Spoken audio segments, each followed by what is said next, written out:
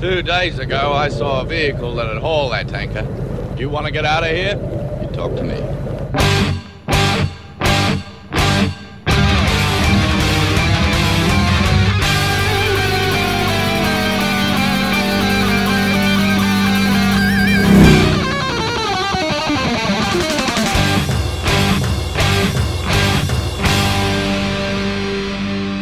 Mad Max Minute, where we hide buried in the minutia of Mad Max 2, The Road Warrior, 1 minute at a time. I'm Rick. And I'm Julia. And today we're talking about Minute 11, which begins with Max approaching a seemingly abandoned gyrocopter, and it ends with Max held hostage by the gyro captain. Happy Monday. Good Monday morning, Julia. We're kicking off this week with Max in a dried riverbed clearing, approaching an abandoned, seemingly abandoned gyrocopter, like I said. And we're kind of getting a extended look at the features of this machine. And one thing that we didn't really get a good look at last week that we're kind of getting a good angle on now is the fact that those tail fins on the gyrocopter are covered with pictures. Now, these aren't spray painted on or, hand drawn or anything. They seem to be like clipped out of magazines, specifically like men's magazines. Ah, yeah. Okay. I see what you mean. The entry on MadMaxMovies.com talks about how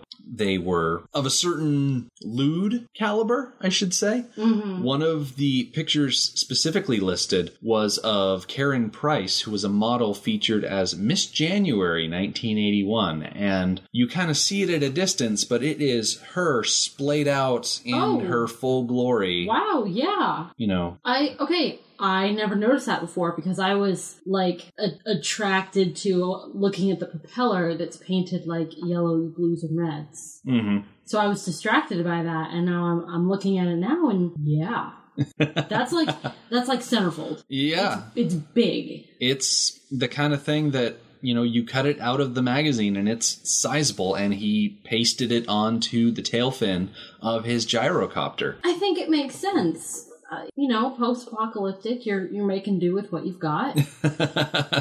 And this gyrocopter, as we get to know him, the captain and the gyrocopter, this is pretty much his home, is where the gyrocopter. It's like Max in his car. Exactly. And he doesn't even have, a private interior space like Max does. So if he wants to have anything around that he enjoys, he's got very limited places that he could put it.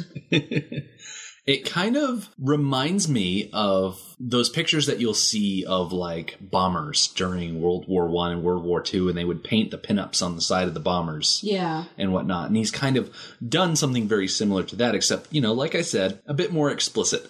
Uh-huh. They never zoom right in and focus on the images. I mean, MadMaxMovies.com was kind enough to provide an actual link that you could click on that will show you a full-size JPEG of Miss January 1981. And yeah, it's pretty explicit. It's a risky click. Don't click on it if you're at work. Someone might frown on that a lot.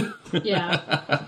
But as Max draws closer to the gyrocopter, he kind of slows down and then he kind of picks up his hand, and we don't really get a sense of why he's doing that until the next shot, and we can see that there's a snake sitting on top of the engine of the gyrocopter, kind of wrapped around the mast. Yeah, I really appreciate that they didn't do a jump scare type situation where he thinks he's getting away with it and then, oh my gosh, there's a snake.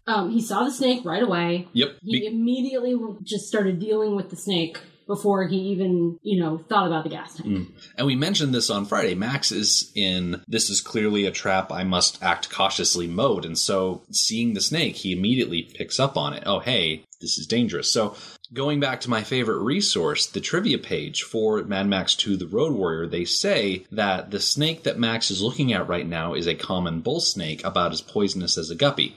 Now, it's true. Bull snakes are not poisonous or venomous or whatever you want to say it. I think if you get poisoned as you eat it, it's poisonous. If it injects poison, then it is venomous. I think that's the rule of thumb. Yeah, that sounds right. So bull snakes are actually native to, areas like the central United States, central and northern Mexico, Saskatchewan, Alberta, desert regions of British Columbia, Canada. The bull snake is a North American snake. And as I was looking up information about that, I was like, well, that doesn't seem right. Why would they have a bull snake if it's being filmed and sourced from Australia? Right. It's not like they don't have their own native snakes. Exactly. Now, just as a quick note about the bull snake, they mentioned on Mad Max movies that it's non-venomous. Well, that's very true. Bull snakes are constrictors. They'll eat things like small mammals such as mice, voles, rats, pocket gophers, ground squirrels, rabbits, as well as like grounding nesting birds, eggs, and lizards, things like that.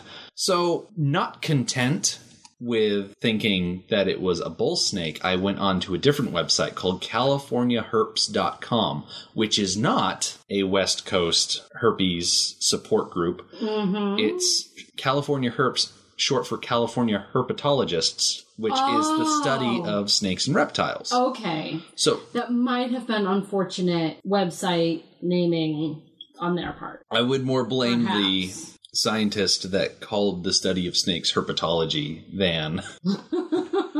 But then again, how could they have known that herp would have also been herpes? It doesn't matter. It's a tangent that we don't need to worry about. No. So they have, CaliforniaHerps.com, a page about snakes in film as a way to help people identify these snakes that they see. And on the page for Mad Max 2: The Road Warrior, they identify that the snake on the flying machine is actually a carpet python. So the carpet python is actually found throughout mainland Australia.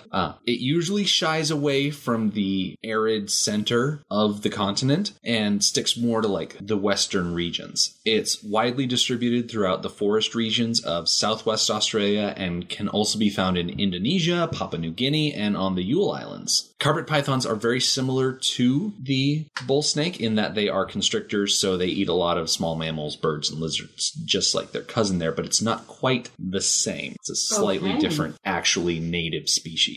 Right, which makes more sense. Yeah. The interesting thing that they mention is that while carpet pythons are mostly harmless, they are actually very quick when they strike. The thing about constrictors is obviously they capture and crush their prey, but they need to be very quick when it comes to lashing out and grabbing their prey. And so when Max acts very quickly to grab this thing, he's got to be quick because they are naturally fast. Do you think Max as a character knew what kind of snake this was? Like, knew that it wasn't venomous, knew that it was particularly fast? Do you think? No. No? No, that's not common knowledge that I think everybody just natively knows. I don't think someone like Max would say if you survive in the wasteland, you also have to survive against all of the animals that, in defending themselves, will kill you. I guess. I feel like if he knew for a fact that the carpet python was non-venomous, he probably wouldn't have, held up his hand and grabbed it around the neck. I think he probably would have just picked it up and moved it. Good point. So what he does specifically, I mentioned that he snatches it. What he does is as he's lifted up his hand, he starts putting his hand kind of in the shape of a snake's head, and he holds it up and he kind of hisses at it. What he's trying to do is he's trying to make the snake think that his hand is another larger rival snake. And as he's hissing, the snake actually looks up at Max's hand, like it falls for the ruse. So as the snake looks at him, Max throws his hand forward and he grabs the snake around its neck. And I know that snakes don't necessarily have shoulders to identify their neck, but behind their head. He grabs it, below the head, which, according to lots of the snake handling websites that I was looking at, and there were several, that's not really the best place to grab a snake because snakes are cylindrical. Like, when you really break it down, they're cylinders. They're also very flexible. And even if you grab a snake behind the head and you've got it just in your fist and you don't have your thumb pressing down on their head, they can kind of wriggle their bodies around and they will bite you. Even if they can only get like half of their jaw around a finger or a thumb. Right, they're going to try because now you're holding onto them and they are in defensive mode. Exactly. I saw one gentleman, and I didn't copy down the URL, which is a failing on my part, I know, but it was a bit of a picture story of him grabbing this snake and it biting him, and then him like, okay, well, I'm going to loosen my grip and maybe the snake will lose interest. No, the snake didn't lose interest. It actually repositioned itself to just clamp better onto his thumb. And so then he put it down on the ground, and he had a picture of him just with his hand on the ground with the snake still attached to his thumb. And the snake is on the ground. The snake could leave any time. Right. But the snake wanted to make sure that this guy knew he was very displeased with the situation. But in the instance that Max grabs the snake, there's nothing that he really has to worry about because the snake that he's grabbing is rubber. Right. Like when you slow it down like I can do, frame by frame, yeah, the snake that he's grabbing, it's got a much different head shape. Its mouth is permanently open. It's got these bright white fangs, and it's like, that's not the same snake at all. But it works for when you have a close-up grab shot. And as he pulls the snake away from the gyro in the next shot, you can see that he's got it around, like I said, the neck, and it's actually started to wrap itself around his arm because it's a constrictor. So if he's going to hold on to this snake, its natural response is, okay, well, this thing that has me, I'm going to try and kill it. And how do I kill things? I constrict them. Yeah. I have a question about the snake. In a few seconds, he's going to drop the snake on the ground, and we get a pretty good look at it slithering away. Looks like a different snake in size. Like, I'm not looking at, like, color and patterns and stuff. It looks like a much smaller snake. Mm-hmm. Do you think they used more than one snake, or do you think it's just a perspective? I think it's a perspective thing. Okay. You didn't feel like it was a different snake? No. Okay. The carpet python is a very common pet snake. It's a snake that you will find in a lot of reptile shops, really, because they're very easy to train, to acclimate to a new environment. They're not overly aggressive. Like they can posture and they can appear aggressive, but they're not going to be near as, threatening as other types of snakes that you could possibly get your hands on. So as I was looking at these snake handling websites, there is a recommended way to hold your snake. Like if you have a pet snake in your home, the recommended way to hold it is you hold it about a third of the way down from its head. That way it has plenty of ability to move its head around and look around the room. And then you have your other hand supporting right around the rear quarter of the snake. And so that way the entire body of the snake is supported and it still has a bit of ability to move around. And it's a good way to not hurt the snake at all. You don't want to grab too close to the tail because then you might put too much pressure on it. They're delicate creatures, as rough and strong as they can be. They're like muscle tubes. Yeah, because this might be a silly question. Do snakes... They have bones, right? They have like a central skeletal system. Yep. Snakes are vertebrates, so they have a spine that runs down their entire body.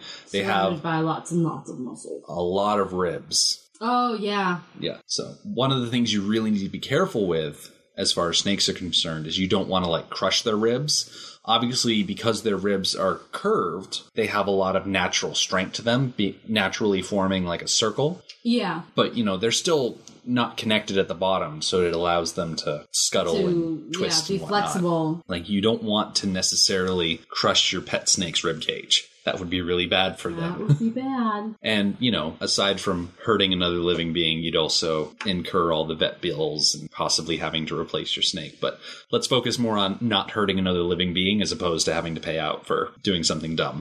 Okay. So Max is holding on to this snake, and out of nowhere, seemingly... Yeah, I watched this moment over and over again to just kind of see what's going on. And it's just kind of unbelievable. So the gyro captain pops up out of the ground. Yep. He is someone that we have not seen before. We were unaware that he was even in the area. And as soon as Max has that snake in his hands, up from the ground, after being buried in seemingly maybe not even an inch of dirt, just pops up out of the ground with a crossbow of all things. And there's a split moment. I wouldn't even call it a split second. It's probably even a frame or two before he actually gets out of the dirt, and you can see this ridiculous looking yellow straw sticking up out of the dirt. And if you know that he's coming out of the dirt, you can look at the yellow straw and you say, oh yeah, there he is. And I don't remember seeing any yellow straws sticking up out of the ground when we were looking at this scene on Friday.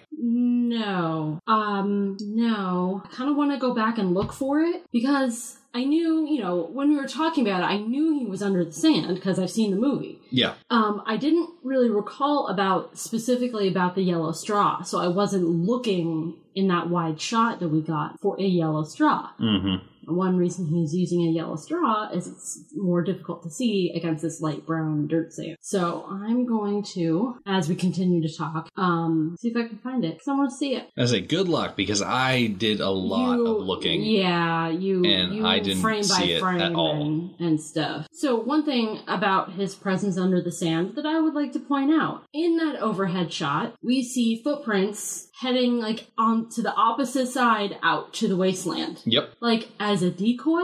Oh, yeah. From Max's point of view, he couldn't really see those footprints. Yeah, those footprints, you can kind of see them if you look over the gyrocopter behind it. It's something that if Max had crossed around to the other side of the gyrocopter, he would have seen. Looking for clues, he would have seen the footprints. Yeah. Now, I know how the gyro captain put the footprints there going one way. He just walked back in the same footprints. But how did he get himself buried under the ground without it being obvious that he had buried himself under the ground? The disturbance of sand. I have a lot of problems with that. That's a feat. I want to talk about that in a moment, because as Max spins around to face this figure that has popped out of the sand, we get our first good look of our gyro captain for this movie, who is played by Bruce Spence. I kind of want to talk about Bruce Spence, the actor, before we go into and complaining about him and his soul in the ground. Okay. So my notes say that the snake is by far the least dangerous living thing in this minute, because you've got Max and the gyro captain here, and his first words of the movie are, "Don't hurt the snake.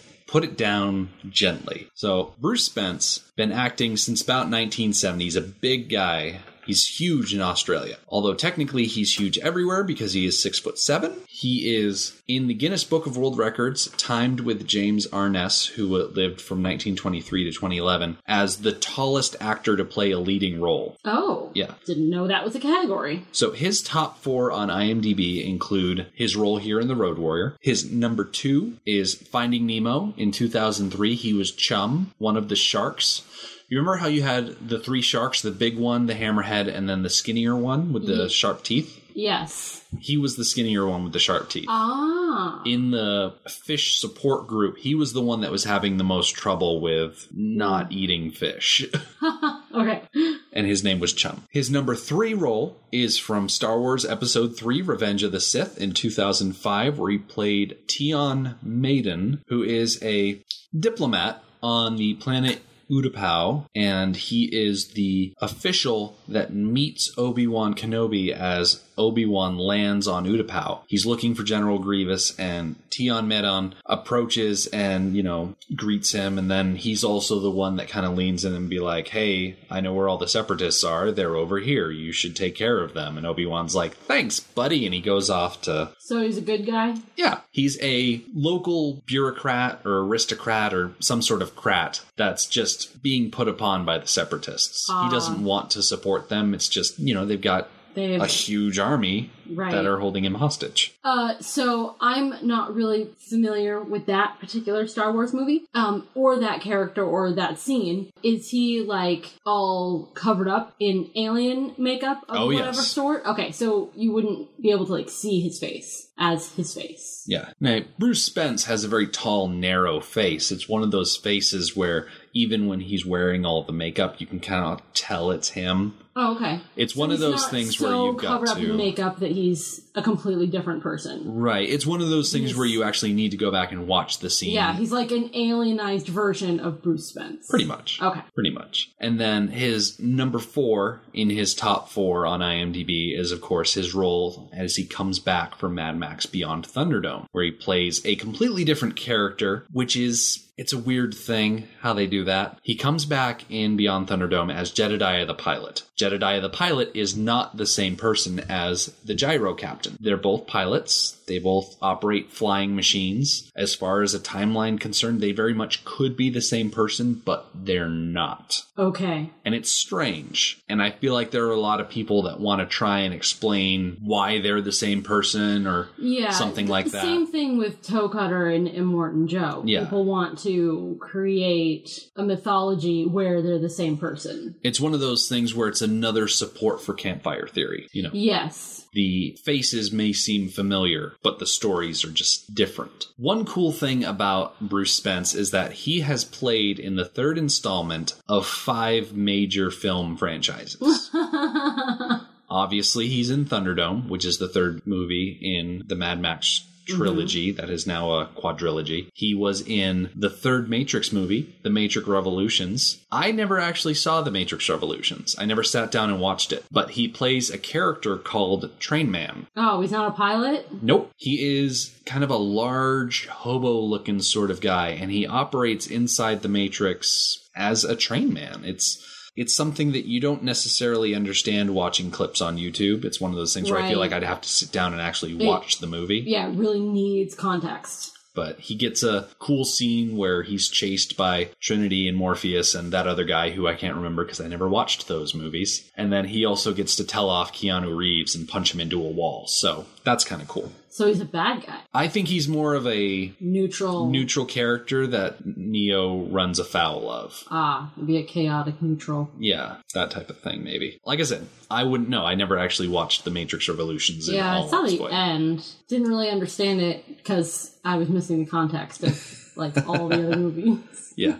So aside from The Matrix Revolutions, he was also in the third Lord of the Rings movie, The Return of the King, albeit in a deleted scene. The deleted scene I'm talking about is the Mouth of Sauron scene, which I think has been added back in for the extended edition, where Aragorn and the combined army of Rohan and Gondor approach the Black Gates, they open, and then outrides the Mouth of Sauron. And even though he's wearing this giant helmet and his mouth has been digitally altered to look larger, it's Bruce Spence under there. That's a deleted scene? Yeah. Because I'm pretty sure I've seen that scene. Yeah. Well, the DVD that we own is the extended edition. Oh, okay. I never saw it in the theaters. I didn't come into my nerdness until like mid-20s, which was past Lord of the Rings. Yeah. So after Lord of the Rings, there's the obviously third Star Wars movie, Episode 3, which technically it's the 6th Star Wars movie, but if we're going by number, it's number 3. It's Episode 3. And then the last of the 5 in this list, he was in The Chronicles of Narnia, The Voyage of the Dawn Treader, where he played a character called Lord Roop. Okay, I'm ashamed to admit that I haven't seen it, even though I love the Narnia books. Really? I'm pretty sure I remember you watching not seen Voyage of the Dawn Treader. Voyage of the Dawn Treader. Really? Which is super surprising because it's one of my favorite books out of the Chronicles of Narnia. It's just it's a delightful story. Okay. With a really like mysterious, maybe creepy, ethereal ending. I mean, there's a lot of good parts of the Dawn Treader that I've seen. I mean, there's the fact that Peter Dinklage is in the movie. Oh, wait. There's a dragon with a really bratty kid. You know, I remember... Okay, maybe I have seen it. Because I remember Eustace Stubbs, his whole story arc, where you, like, couldn't wait for him to be punished. Yeah. And was so happy Kid was when an he a-hole. was punished. He was just the biggest A. So, okay, maybe I have seen it. Well, so obviously I need to see it again. Yeah. The clip that I found of Bruce Spence in Voyage of the Dawn Treader, like, you can tell it's him. He's also, like, very haggard. I think he just does... He does hobos well. Is he one of the old kings at the table? I don't know. I don't know the context. Oh, what was this character's name again? Lord Roop. R-H-O-O-P. I think he was one of the kings or lords at the table, which means he would have been haggard. Okay. Yeah, like I said, I have no context for it. Lord Roop. Yeah. One movie that I've never seen and I really don't care to see, he was one of the poachers in, I think it was the second Ace Ventura movie. Oh. I find the Ace Ventura series to be very grating. I have never seen it, and it's not my style of comedy. Yeah, it's not on my to watch list. I Yeah. watched a People- quick scene, and it's just that brand of comedy. I find it very frustrating to watch and very annoying to listen to. Yeah, people love it. People who, love that kind of comedy, it's perfect. But it's just not my kind of comedy. Yeah, Jim Carrey in that era is just not my cup of tea. Yep.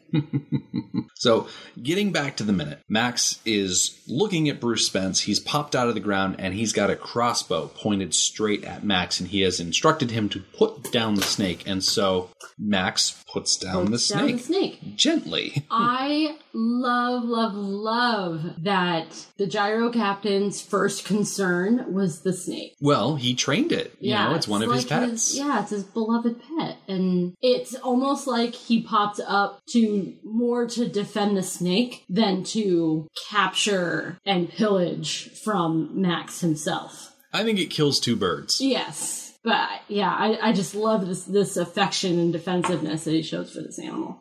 It's great. So as he pops up out of the ground, I think this is the perfect time for us to call shenanigans on this instance. And I'm going to say right now, yes, movie magic is a thing. Suspension of disbelief is a thing.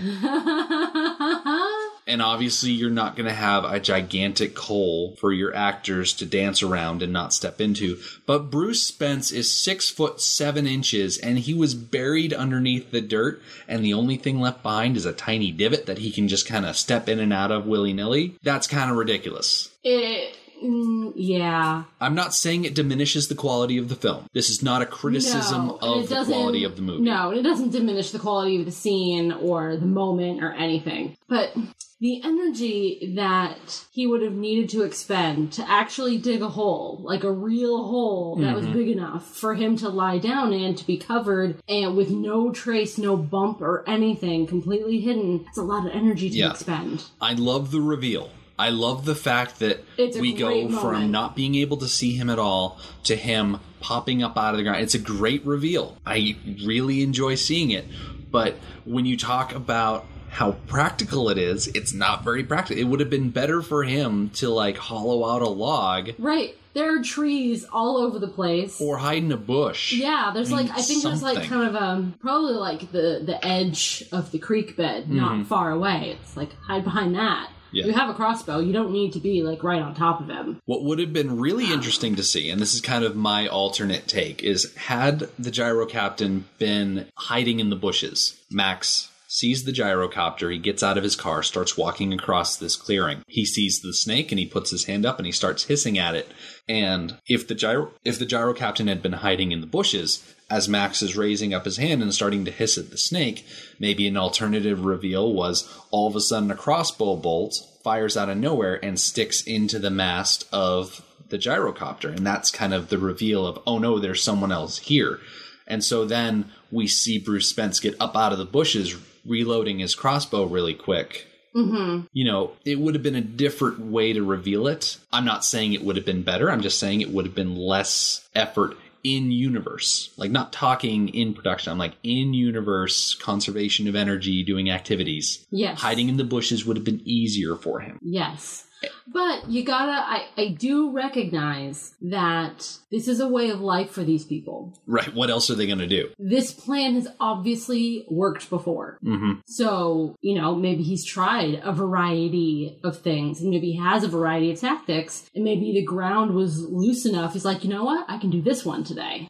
This is a great spot for the hide under the sand plan. Yeah. I gotta say, he survived this long somehow. Yep. So, like I said, I love this thing. It's just the fact that the hole is so shallow, I just can't get over it. He is pretty skinny. He's long. He's very long. But he is, he's wearing these yellow leggings. Yep. Very form-fitting. Mm-hmm. And I think it's tomorrow's minute where we get some good views of his legs. And boy, are they skinny. Yep. He's a very lanky individual. Yes. So with Max held at crossbow bolt point, I've got to use a different phrase here, with the gyro captain holding Max hostage for lack of a better term. He begins by instructing Max to drop all of his weapons. So he put the snake down. Well, now it's time for Max to put down his crowbar, drop his gun on the ground, and he does a really good job of, making sure that Max drops all of the weapons that are obvious. But there's one thing that the Mad Max movies Goofs page pointed out, specifically the way that the gyro captain holds his crossbow. He has such large hands that sometimes his fingers